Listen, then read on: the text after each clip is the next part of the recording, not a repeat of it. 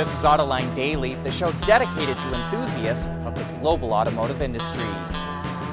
Last month, we reported that Peugeot was installing analog gauges in one of its vehicles instead of digital ones in order to free up semiconductor chips for its more popular models. But Bloomberg reports it's not the only automaker sacrificing content in order to deal with the chip shortage. Nissan is reducing the number of vehicles with pre-installed navigation by about a third. Some Chevrolet Silverados are being built without a certain fuel economy module, resulting in a 1 mile per gallon drop. Digital rearview mirrors in the Ram 1500 used to come standard, but are now just an option. And Renault's Arcana SUV is only available with a smaller display without navigation, and it's no longer offering wireless phone charging for the model. Another strategy automakers are using to deal with the shortage is what's called building shy. That's where a company builds as many vehicles as it can without the parts that need the chips. Those vehicles are then stockpiled to complete production at a later date. The Detroit Free Press reports that GM has tens of thousands of vehicles stored at its sites in Indiana, Illinois, Missouri, Texas, and Mexico. And Ford says it has 22,000 vehicles waiting to be installed with chips. Earlier this week, the Taiwan Semiconductor Manufacturing Company, the largest chip maker in the world, said the chip shortage could last into early next year. Thanks to strong sales in all regions of the world, BMW posted good first quarter earnings. The company delivered more than 636,000 vehicles, a Q1 record. That also includes Mini and Rolls-Royce. Its revenue jumped 15% compared to a year ago to nearly 27 billion euros, and it posted big EBIT and net profit gains. And while it expects some volatility for the remainder of the year because of the pandemic, chip shortage, and rising raw material prices, BMW still expects to post a year-over-year increase in sales. Mobility is becoming electric, connected, and autonomous, just like the manufacturing world. But will always be one thing: a reliable partner for our customers.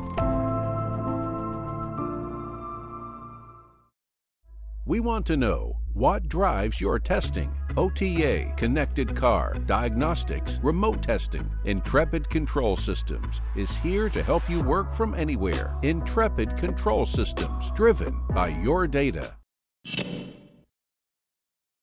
Hey, do you remember that special edition version of the 812 Superfast Ferrari teased late last month? Well, it turns out it also had something else up its sleeve, a Targa version as well. Both models, which are called Competizione and Competizione A for the Targa, are already based on the high-performance 812 Superfast, but take that performance and turn it on its head. The reworked, naturally aspirated V12 now cranks out roughly 820 horsepower and revs up to 9,500 RPM, both records for a road-going Ferrari.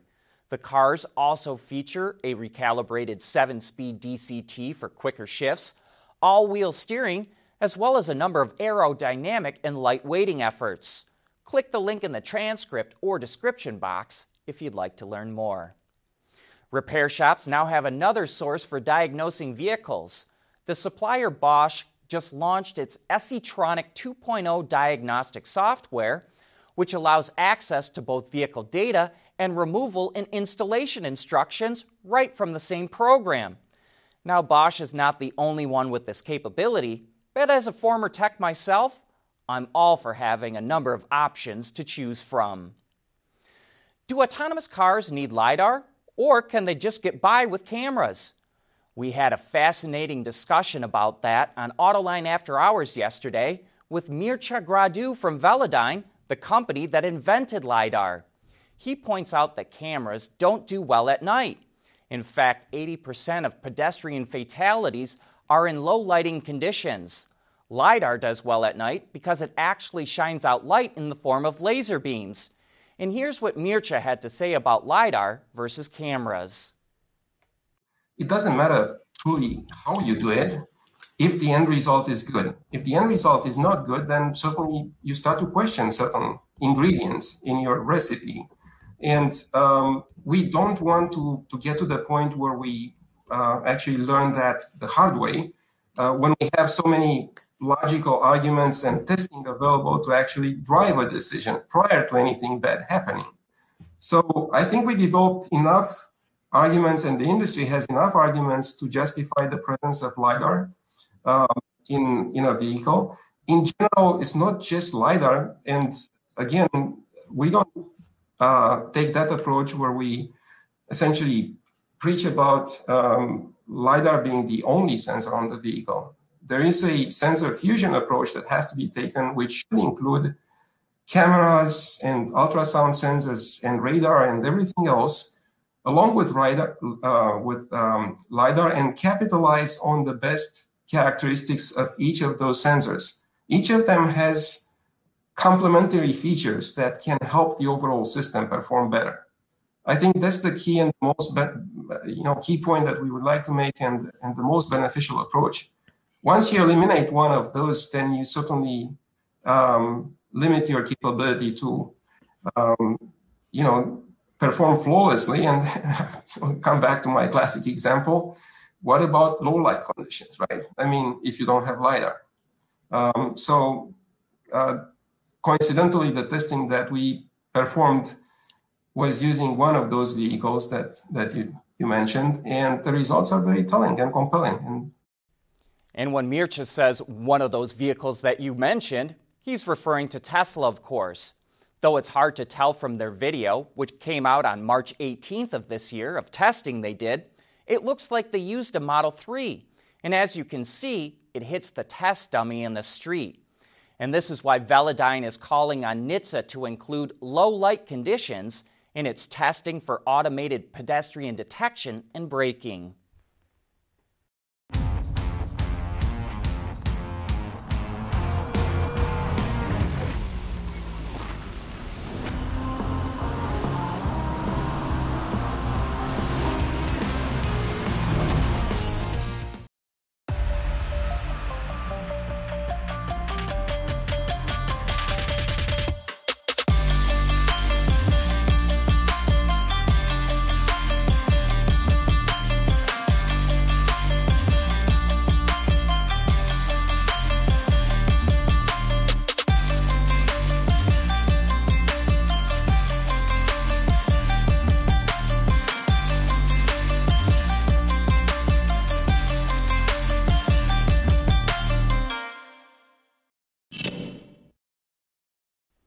Well, if you pay attention to our sales reports, you may have noticed there's a brand that's been consistently posting gains in the American market, and that's Volvo.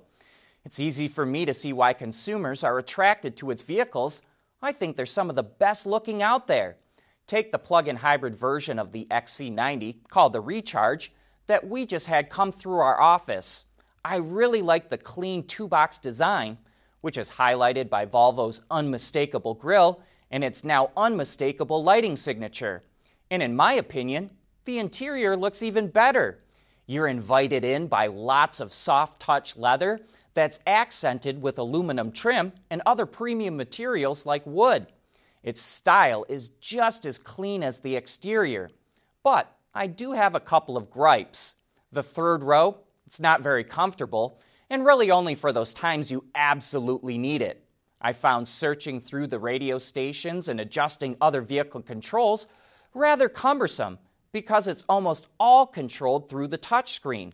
And lastly, this is minor, I know, but the battery life icon always stays at 1 bar no matter the charge.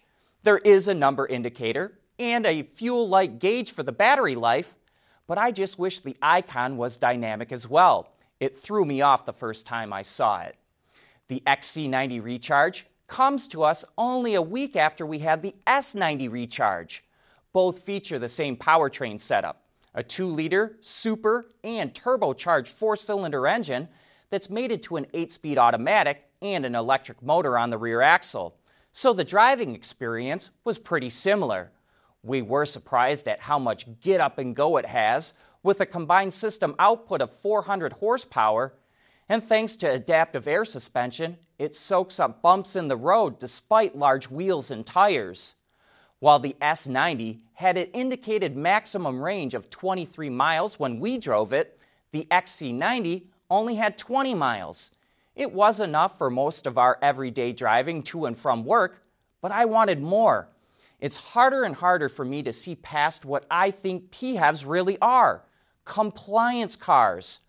I'd rather just see a pure ICE or electric because they're less complex and don't mix two expensive technologies together. The XC90 Recharge we drove was a little over $81,000, which is about 10 grand more than one similarly equipped, but without the battery pack and electric motor. That's the setup I think I'd go for. But that's a wrap for this week.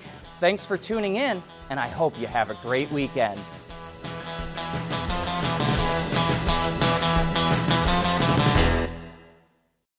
AutoLine Daily is brought to you by Bridgestone, solutions for your journey, Intrepid Control Systems, over-the-air engineering, boost your game, Scheffler, we pioneer motion, and by Magna. Wards is the industry leader for news, data, and analysis. That's why companies across the globe subscribe to our premium service, maybe even your own. Log in for subscriber access now. Check your company's intranet for details, and rely on wardsauto.com to keep you informed.